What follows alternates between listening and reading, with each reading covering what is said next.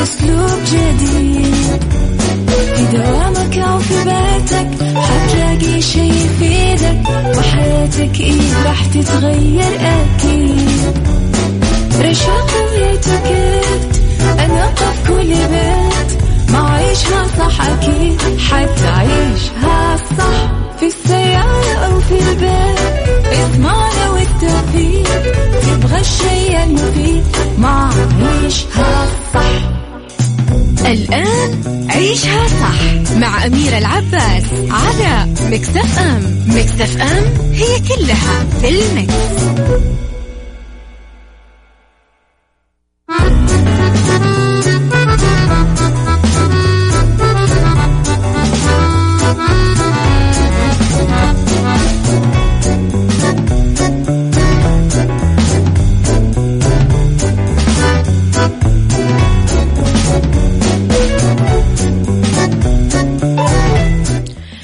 يا صباح الورد والهنا والرضا والخير والجمال والمحبة والتوفيق والفلاح وكل شيء حلو يشبهكم. أصبح عليكم وين ما كنتم، من وين ما كنتم تسمعوني، من وراء المايك والكنترول أنا أميرة العباس.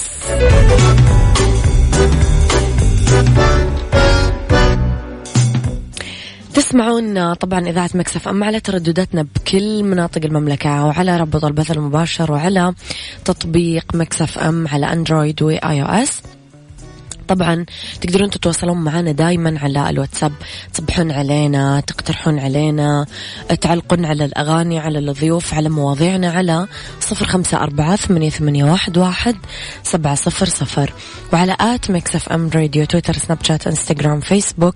جديدنا، كواليسنا، تغطياتنا، أخبار الإذاعة والمذيعين دايما. ساعتنا الأولى أخبار طريفة وغريبة من حول العالم، ساعتنا الثانية طبعا قضية رأي عام وضيوف مختصين، وساعتنا الثالثة صحة وجمال وديكور ومطبخ. يا جماعة طيب شنو صاير؟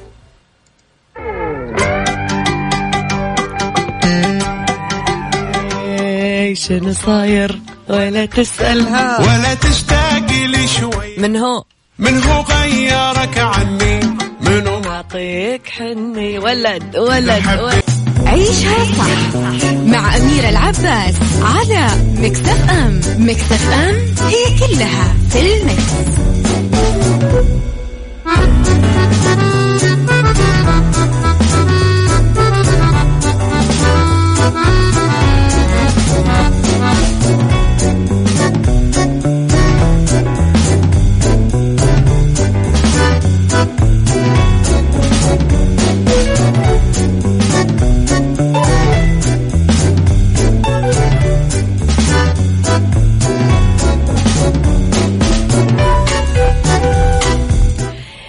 صباح الورد مرة جديدة، متحمسة ومشتاقة كثير أقرأ رسائلكم.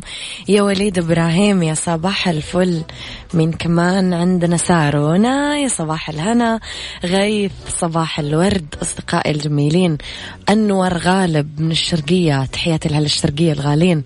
أبو أصيل من اليمن، تحياتي لأهل اليمن الطيبين. صباح الخير يا أبو عبد الملك. للخبر اللي يعني أهم خبر عندنا اليوم. أصلا إيش عندنا خبر أهم من هذا الخبر؟ أصلا يعني صار لنا شهور نستنى.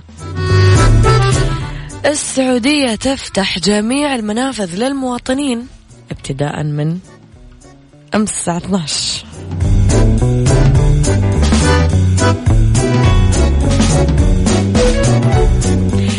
طبعا صباح يوم الاثنين فتحت المنافذ الجوية والبرية والبحرية بعد تعليق دام أكثر من سنة و4 شهور.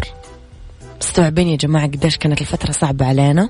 كانت الجهات المعنية حددت الفئات اللي يسمح لها بالسفر: المواطنين المحصنين اللي أخذوا جرعتين لقاح كوفيد-19 كاملة، واللي تلقوا جرعة واحدة شريطة أنه يكون مر 14 يوم على تطعيمهم بالجرعة الأولى حسب ما يطلع في تطبيق توكلنا، والمواطنين المتعافين من كورونا فيروس ولازم يكونون عدوا أقل شيء 6 شهور من إصابتهم بالفيروس، وفق ما يطلع فيه طبعا تطبيق توكلنا، إلى جانب المواطنين اللي تقل أعمارهم عن 18 لازم يقدمون قبل السفر بوليصة تأمين معتمدة من البنك المركزي السعودي تغطي مخاطر كوفيد-19 خارج السعودية وفقا لما تعلنوا الجهات المعنية من تعليمات.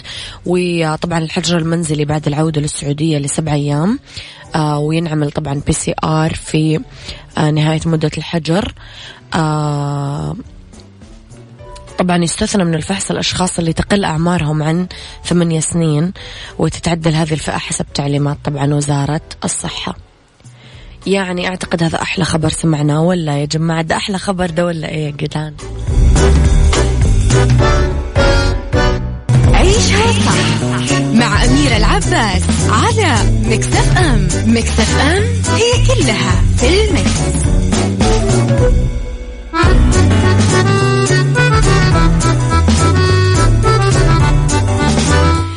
أحلى تحية طبعا للفنانة أصيل هميم، واللي كانت ضيفتنا طبعا في ثاني أيام عيد الفطر السعيد. كانت ضيفة صراحة جميلة جدا وكانت حلقة رائعة. ليه خبرنا الثاني، بطولات ثنائية تغير ملامح البطولة بالفترة القادمة. طبعا طرحت دراما رمضان هذا السنة ورمضان هذا 2021 سياق مختلف شكل بطل العمل الأوحد، واللي ظلت الدراما الرمضانية تدور في سياق وسنوات عديدة.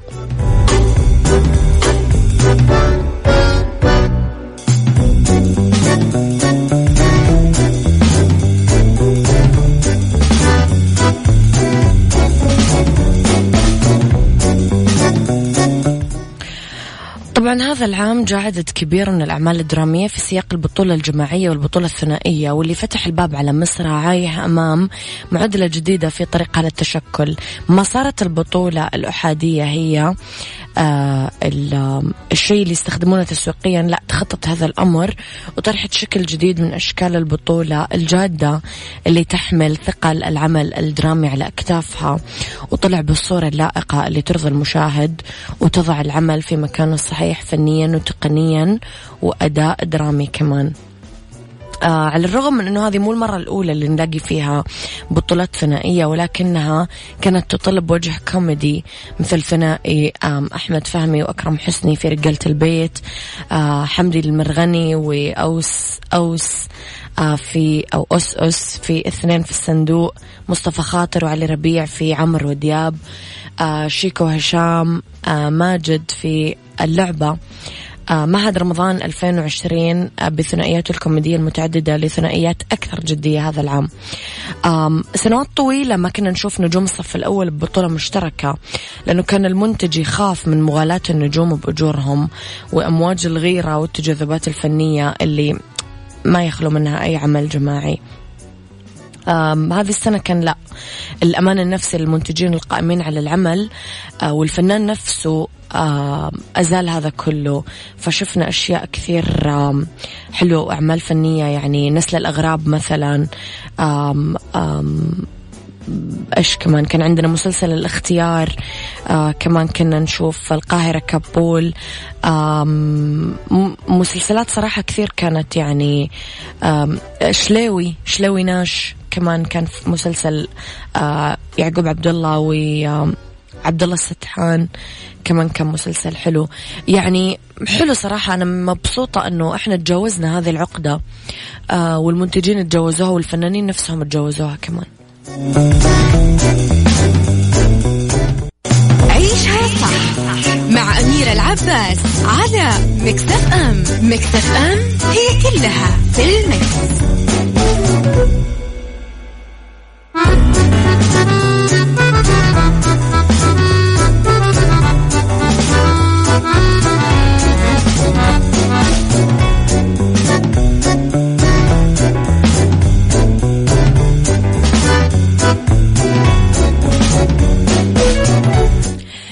تحياتي لكم مرة جديدة لخبرنا الثالث. أول مركبة فضائية للصين على سطح المريخ. نجح المسبار الصيني اللي يحمل أول جوالة صينية مرسلة للمريخ إنه يهبط على سطح الكوكب الأحمر المريخ. وقالت الإدارة الفضائية الوطنية الصينية في بيان أنه المسبار هبط بنجاح على المنطقة المحددة مسبقا على سطح المريخ، مشددة على أنه هذه المرة هي الأولى اللي تهبط فيها الصين مركبة على المريخ. طبعا تم إطلاق المسبار من مطار فينشان الفضائي في جزيرة هاينان جنوب الصين يوم 23 يوليو 2020. ووصلت المركبة الخالية من طاقم الناس يعني اللي موجودة إلى مدار المريخ في فبراير 2021 خلال عمل شهرين على دراسة أماكن محتملة مناسبة للهبوط. هبطت العربة الجوال عبر الغلاف الجوي الرقيق في يوتوبيا بلانيتيا، وهي نفس المنطقة المهمة التابعة لناسا عام 1976 واللي مرت ب7 دقائق من الرعب خلال عملية الهبوط. تحس لو منحت الفرصة عندك الجرأة تعمل تجربة زي كذا؟ فايزة من جدة يا صباح الفل. هنا إيش يقال؟ أخيرا أخيرا أخيرا قالها، قال حبك.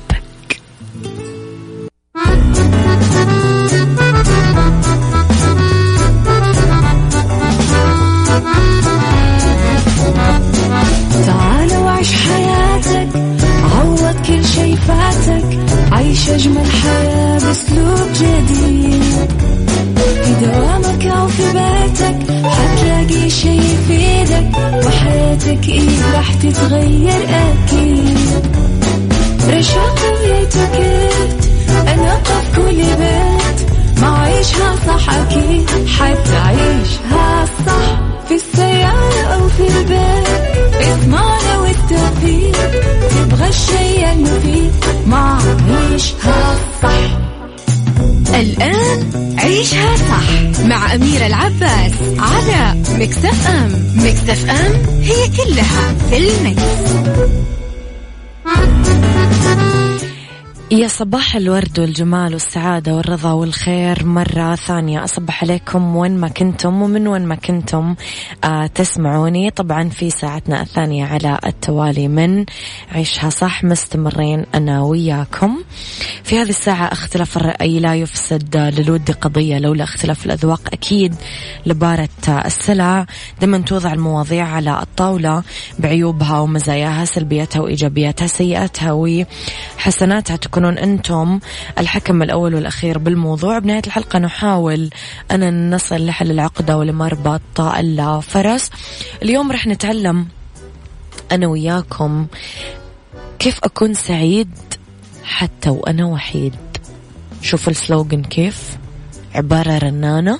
اليوم رح نتعلمها مع بعض. صباح الخير يا ماجد علي الزهراني، يسعد صباحك بكل الخير يا رب. قول لي رأيك، كيف تعتقد أنك ممكن تكون سعيد حتى وأنت وحيد؟ اكتبوا لي رسائلكم على 0548811700.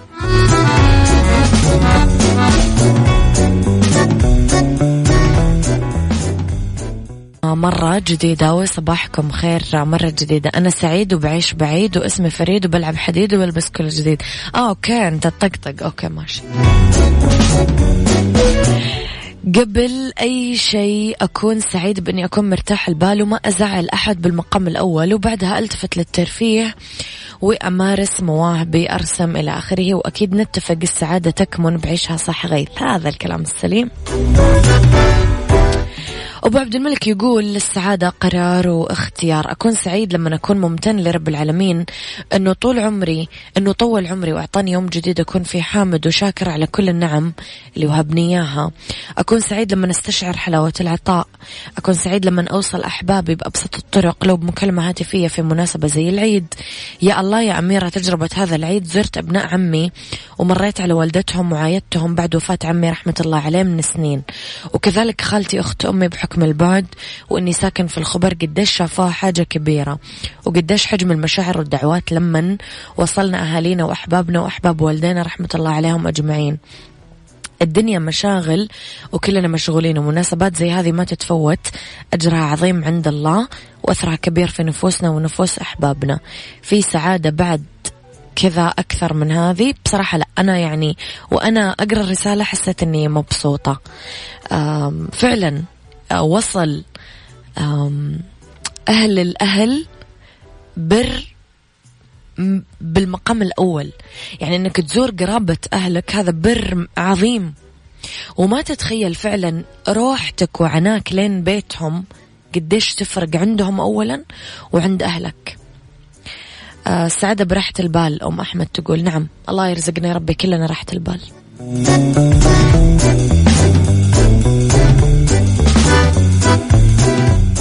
عيشها صح مع أميرة العباس على مكسف أم. مكسف أم هي كلها في المكس.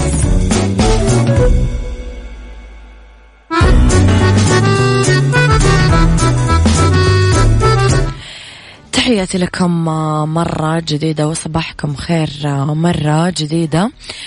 أستاذة أميرة، السعادة أنك تشوفين أمك سعيدة، الله يحفظهم لنا ويرحم من مات، والسعادة بسماع صوتك ما شاء الله. الله يسعدك يا حسن، شكرا يعطيك العافية. دعوة عيد نبي نسافر، وكلنا نبي نسافر. أحس السعادة في السفر يا جماعة ولا؟ طيب، يختلف شعور الاستمتاع بالوحدة تماما عن الشعور بالوحدة أو كوننا غير اجتماعيين. فلازم نعلم أنه مهما كان عندنا صداقات ونعرف نتواصل مع الآخرين، إحنا كمان لازم نعرف نتعلم نستمتع بالوحدة. واحد، نكتشف هواياتنا. ممكن أنت تكون تحب حاجة بس أنت ما تعرف أنه أنت تحبها. يعني ممكن أنت تكون ما تعرف أنك تحب تركب بازل، أو مثلا تحل كلمات متقاطعة، أو أنك تركب خيل، أو أنك تسبح، أو أنك مثلا تمشي. في حاجات كذا يمكن تكون أنت ما تعرف أنك تحب تعملها. إيماءات الحب. من الشائع جدا لما نكون لحالنا أنه نصير كسالة ونسمح لأنفسنا أننا نروح للأفكار السلبية، بس هذا ممكن يتغير لما نكون لحالنا ونتعلم نعتني بنفسنا عشان نشعر بالرضا والشعور بالتحسن. يعني لازم ما نتوقف عن تقدير ذاتنا. اطبخوا لنفسكم. الطبخ لنفسك كثير يعطيك مشاعر حلوة. المشي في الهواء الطلق كثير كمان يخليك سعيد ومرتاح البال. رعاية النباتات واحد من الأشياء اللي كثير ممكن تخليك أفضل. اقروا شيء جديد، كتاب جديد يخليك دايما أفضل. احتفظوا بمفكرة للأفكار اللي هي النوت بوك أو الدفتر أو الكالندر اللي تكتبون فيها وتدونون فيها أفكاركم أول بأول. هذه كثير كمان تنظم لكم يومكم وأفكاركم.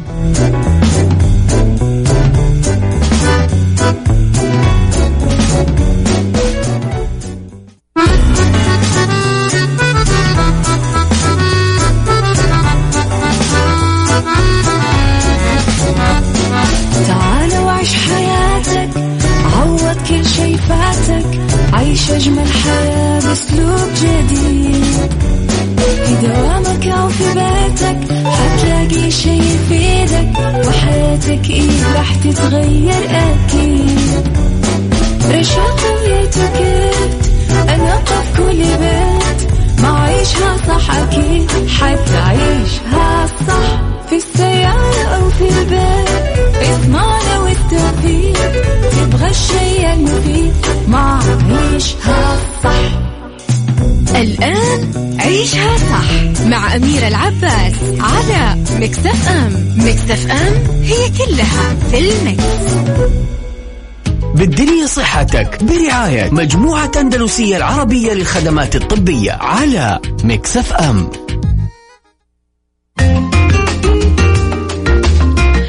يا مساء الورد والخير والهنا والرضا والسعادة والفلاح وكل شيء حلو يشبهكم مستمعينا. راح فيكم مجددا في ساعتنا الثالثة أولى ساعات المساء وآخر ساعات برنامج عيشها صح. طبعا كالعادة يوم الاثنين ينورونا عيادات أندلسية، ضيف جديد وموضوع جديد. اليوم راح أستضيف طبعا في الاستوديو أرحب بالدكتورة لمياء نصر، أخصائية طب الأطفال وحديثي الولادة. يسعد مساكي دكتورة. أهلا وسهلا، مساء الخير. نرحب فيكي دكتورة. رح نتكلم اليوم على أهمية التطعيمات ونصائح عامة بخصوص صحة الطفل. دايما يكون عندنا أول ما يولد الطفل مواعيد تطعيم، يحطوا له جدول للتطعيمات. إيش مواعيد التطعيم دكتورة الخاصة بالطفل؟ مواعيد التطعيم الخاصة بالطفل في تطعيمة طبعا أول الولادة، نعم. اللي هي عبارة عن تطعيمة الكبديباء. بعد كده في تطعيمة في نهاية الشهرين، في نهاية نعم. الشهر الرابع، نهاية الشهر السادس، نهاية الشهر التاسع، لما يكمل سنة، عند سنة ونص، عند سنتين، وبعد كده تطعيم الدخول المدارس. دي التطعيمات الطبيعية للطفل الطبيعي. نعم، هذه المواعيد الثابتة والتطعيمات الثابتة. إيش تقصدين دكتورة بالطفل الطبيعي؟ بمعنى ان هو طفل اتولد كان كامل 9 شهور، ما عندوش مو خدج مثلا او بالضبط. لان في طبعا الخدج بيبقى ليهم تطعيمة تانية بياخدوها وقت ما بيكونوا في المستشفى لحماية الرئة بتاعتهم. وتقصدين دكتورة ممكن مثلا اذا كان بيبي داون او شيء يختلف وضعه؟ في تطعيمات بنختلف. هو مبدئيا احنا عندنا التطعيمات في حاجة اسمها حية، وفي تطعيمات حية، وفي تطعيمات ميتة. مش معنى ميتة ان احنا واخدين جزء من الفيروس بعد ما ضايد. نعم. فاحنا التطعيمات الحية دايما احنا بنقول ان احنا ما بنديش للطفل، اي طفل عنده مشكلة في المناعة او دي غالبا بتبقى حاجات وراثية وبيبقوا الاهل عارفينها، ما بنديلوش اي حاجة من التطعيمات الحية. طيب دكتورة، أخذتينا للسؤال الثاني، هل في أي موانع من التطعيم؟ يعني متى أنا ما أطعم الطفل؟ بصي، لا يوجد موانع من التطعيم، بس لازم ان احنا ندي تطعيم للطفل هو بصحة كويسة. بمعنى انه ما يكونش سخن، ما يكونش عنده التهاب في الصدر او التهاب في الشعب الهوائية، ما يكونش عنده دور نزلة معوية. فعشان كده لازم يبقى فيه فحص سريري كويس جدا للطفل قبل ما يطعم. يعني ممكن يكون في مانع وقتي فقط، مريض مثلا في الفترة الحالية، أو ممكن يكون منع وقتي بسيط. إنما موانع للتطعيم لا توجد موانع للتطعيم. طيب دكتورة، دايما في رابط يعني نقرأ أو نسمع، وصححينا المعلومة لو ممكن، التطعيم والتوحد، إيش الرابط بينهم؟ والله هو طبعا ما فيش رابط بينهم، ودي حاجة بالخطأ عملت، ووارد ان يبقى في اخطاء في ابحاث علميه. ده كان بحث علمي اتعمل من زمان، من اكتر مثلا من 12 سنه. وهو الباحث عمل ايه؟ هو جاب اطفال عندهم توحد. طبعا كل الاطفال متطعمه. فربط تطعيم الMMR او تطعيم اللي هو الثلاثي الفيروسي بوجود الطعام. طبعا هو بحث من الخطأ، يعني من الاساس خطأ. ما ينفعش كل الأطفال كانوا عامة متطعمين. بالضبط كده. فطبعا البحث ده ثبت خطأه بعد كده، لأن في ولاية في أمريكا كاملة جالهم حصبة بسبب أن الأمهات بعد ما اتنشر البحث جالهم ذعر. فما طعموش أولادهم، وحصلت مضاعفات كتيرة جدا جدا. فلا توجد علاقة تماما، وأنا مسؤول عن كلمة بين التوحد وتطعيمة اللي هو الMMR.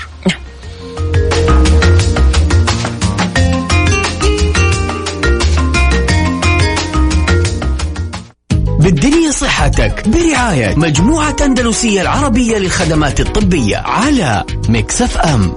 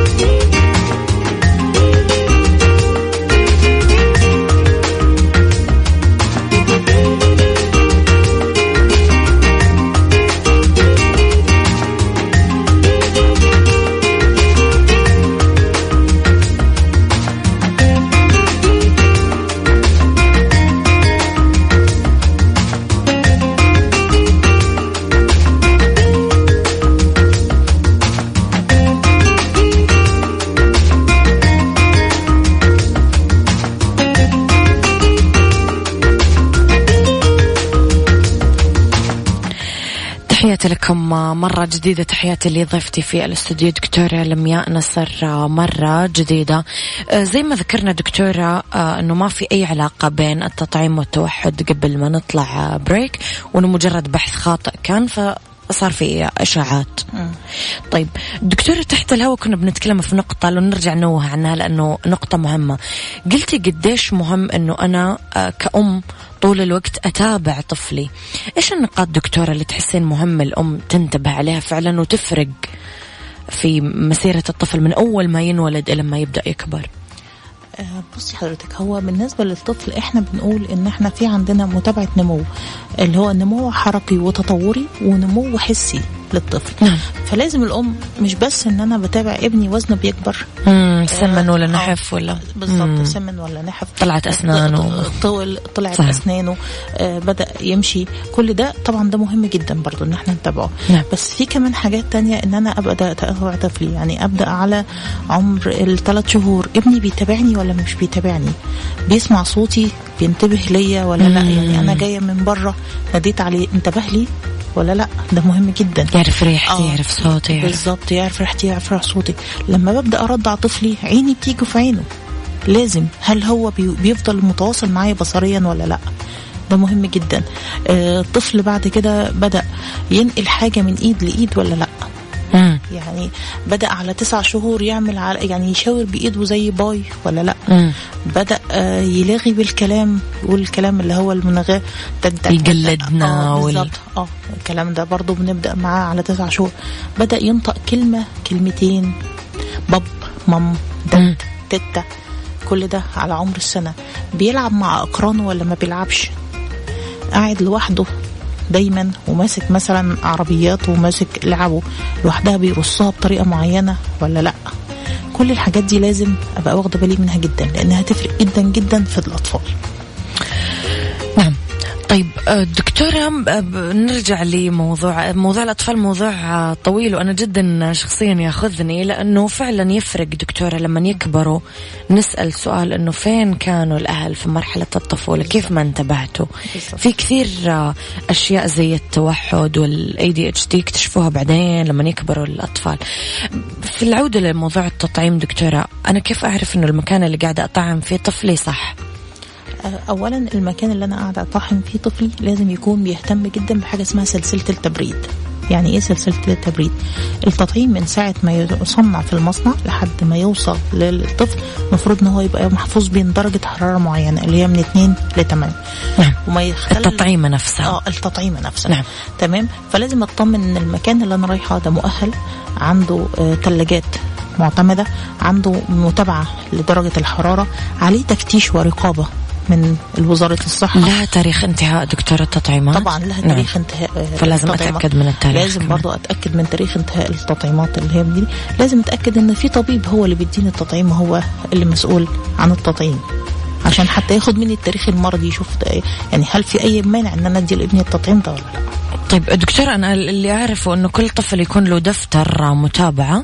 أنا يعني في حالات كثير أعرفها أنه يعطوا نفس التطعيمة كذا مرة. هل هذه حاجة مضرة ولا عادي ما تفرق ولا؟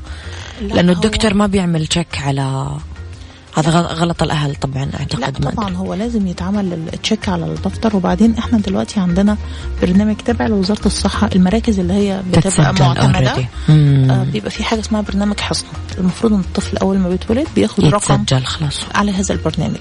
بمعنى ايه؟ ان مثلا الطفل ده اتولد في تبوك وخد له تطعيمتين 3 ونزل جيزان مثلا ومعاه تطعيمته، لو احنا شاكين في رقم للطفل تتأكدوا منه خلاص، ايه التطعيم اللي اخده، وايه كمان الباتش نمبر بتاعه، وايه الاكسباير ديت بتاعه. كل دي بتبقى موجودة، وكل ده بيبقى في المراكز اللي هي بتهتم فعلا بالجودة وبالكواليتي وبانها تبقى معتمدة. طيب دكتورة، ذكرتي انه لازم يكون في فحص سريري قبل التطعيم. ايش هشيك على درجة الحرارة؟ ايش ثاني؟ بنشيك على درجة حرارة الطفل، بنشوف حلق الطفل هل في التهاب، بنشوف الأذن الوسطى نطمن على الأذن بتاعته، بنسمع صدره، بنسمع القلب، بنطمن كمان على البطن بتاعة الطفل والوزن والطول ومحيط الراس، ويعني اللي هو فحص سريري كامل للطفل قبل. هذا فقط اللي احتاجه قبل التطعيم؟ طبعا لازم يبقى في فحص سريري قبل التطعيم. تمام. تمام.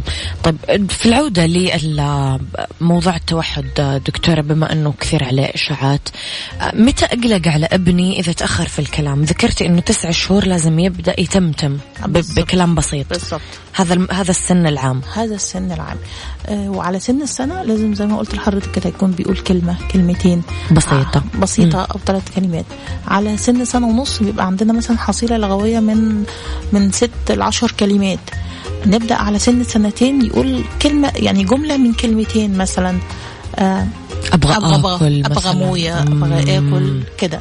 على سن 3 سنين يبدأ يحكي لي جملة صغيرة، يعني مثلا خرجت مع بابا اشتريت لعبة مثلا. تمام. بعد كده خلاص المفروض ان هو ده ماشي على التراك الصحيح. اي تأخر في اي مرحلة من هذه المراحل لازم نلحقه بدري، لان كمان التوحد من الحاجات اللي هو بنقول عليه سبيكترم، يعني زي دايرة كده الطفل جواها. كل ما شديت الطفل بره الدايرة دي قبل سن 3 سنين كل ما كان نتائج الطفل ده مبهرة، لان هو طفل التوحد بيبقى ربنا حاطط له ميزة معينة. والميزة دي بتبقى دايما أنا أقول للأمهات لاحظي ابنك، هتلاقي ابنك متميز في حاجة. فلو الميزة دي هو لو خرجناه بره التوحد بيزيد نسبة ذكائه من 10 ل 20% بالإضافة إلى الميزة اللي عنده. فأنت كده بتاخدي طفل جينيوس وطفل مبدع بتقدميه للبيئة، بيبقى مفيد جدا للمجتمع.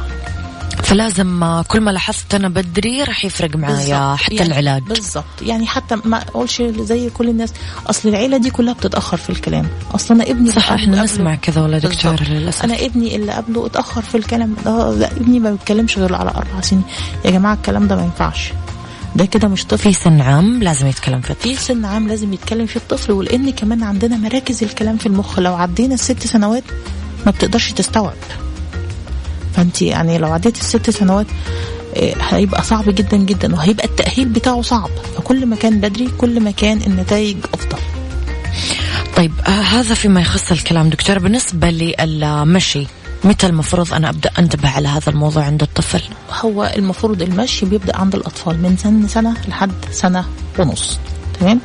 وأنا دايما بقول للأمهات طالما الطفل بدأ يقف ويعدي على الكنب خلاص أنا كده اطمنت إن أنا الجهاز العصبي والعضلي غالبا سليم.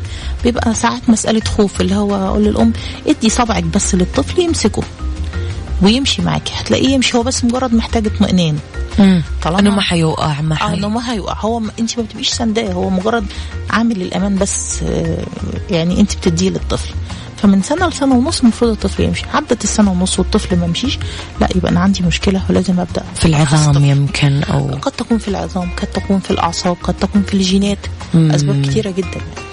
طيب دكتورة، ذكرتي نقطة الكلام ونقطة المشي، ايش لازم كمان الام تتابع في هذه المرحلة العمرية؟ الأم لازم تتابع ابنها سوشيال. هل هو بيتفاعل مع هل هو بيتفاعل مع المجتمع ولا ما بيتفاعلش؟ بيلعب مع أقرانه ولا ما بيلعبش؟ هل الطفل ده تصرفاته سليمة ولا تصرفاته عدوانية؟ هل الطفل ده يعني كلامزي اللي هو بيتحرك حركات غير طبيعية، بيتحرك حركات بيأذي بيها نفسه ولا ما بيأذيش بيها نفسه؟ الأطفال حركيين، في أطفال كتيرة جدا حركيين، أنا ما عنديش مشكلة فيه، اللي هو الهايبر اكتيف تشايلد. إنما إن هو يبقى حركي وبيأذي نفسه كده إحنا بندخل في مشاكل تانية وفي دوائر تانية لازم نبقى برضو عارفينها عن الطفل. نعم دكتورة، مؤخرا في طرق علاجية، طلع عندي فضول أسألك هذا السؤال من عندي. في طرق علاجية جديدة مثلا اقترحوها وما أعرف رأي الطب فيها. الحيوانات مثلا، يعني مؤخرا صاروا يجيبوا حيوانات مدربة ومؤهلة وعندها شهادات ومدربة على كذا إنه تعالج على سبيل المثال أطفال التوحد، ولما تجيهم حالة معينة بيهدي أو بيلعب معاه بطريقة معينة عشان يعالجوا. هل اعترف الطب بهذه الطرق العلاجية دكتورة ولا لسه؟ بصي، هو احنا الطرق العلاجية كلها في حالات التوحد كلها بنقول عليها إعادة التأهيل.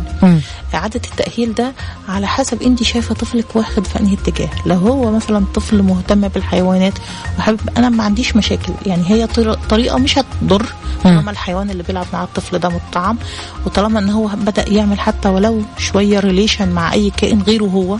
نعم. فده ما عنديش مشاكل فيه، بس هي الفكرة كلها ان احنا لا نتجاهل الطرق العادية. يعني هي تساعد ولكن لا تعالج. لا ما اقدرش اقول ان هي دي اللي هتعالجه. انا مش هجيب له قطه في البيت هي اللي هتعالجه. بتساعد. احنا بقول لك العلاج تكاملي، دايره كامله لازم نعملها، دايره على البيت ودايره على المستشفى ودايره على اخصائيين التخاطب ودايره على اخصائيين اللي هو التاهيل النفسي. كل ده بيبقى كله مع بعضه. وانا دايما بقول للامهات ابتكري، يعني انت شايفه ابنك بيعرف في ايه او حاسه ان هو متميز بايه، خليه يعني ادخلوا له من هذا المنهج. يعني انا شفت طفل كانت كل ميزته ان هو بيقلد كويس جدا وكان طفل توحدي. يا سلام. فبدأنا نعمل حاجة، يعني احنا عرفنا ازاي ان هو طفل توحدي. الام قالت لي كلمة غريبة جدا، قالت لي لما كان بيعوز الننة او يبقى عطشان او جعان يعمل لي الحركة بايده، حركة خض الحليب، اللي هو لما الام بتحضر الرضاعة بتخض الحليب. فقلت لها طيب ده معناه ان هو شافها وقلدها. طب ما تيجي نحاول نخليه نقلده. فبدأنا ازاي ان احنا مثلا لما يجي الطفل، قلت للام لما تدخلي البيت خلي ولادك كلهم، او لما بابا يدخل البيت نقف كلنا نبدأ نسلم، نقول السلام عليكم ونسلم بالايد. هو الطفل طبعا كان رافض ان حد يلمسه. فبدأ فعلا الطفل مرة واثنين وثلاثة بدأ يقف في الصف مع البيت ويجلدهم. فبدأ يتواصل بالايد رغم انه كان رافض ان حد يلمسه. تمام. فدي هي انت دايما بتشوفي طفلك. انا بقول دايما الام هي احسن واحد يلاقي علاج ابنه. يعني انت هتساعدي المختصين بس لازم تلاحظي كل حاجة لان دي مسؤوليتك. دكتورة نورتي حلقتنا اليوم، موضوعنا كان كثير حلو صراحة وشيق. كلنا أكيد لقاءات قادمة بإذن الله تعالى. بإذن الله تعالى. أنا تشرفت بيكم. يعطيك ألف عافية. إذن دكتورة لمياء نصر من عيادات أندلسية، أخصائية طب الأطفال وحديثي الولادة. تكلمنا اليوم عن أهمية التطعيمات ونصائح عامة بخصوص صحة الطفل. تقدرون تسمعون الحلقة طبعا على تطبيق مكسف أم على الأندرويد وآي أو إس. تحياتي لك دكتورة، شكرا.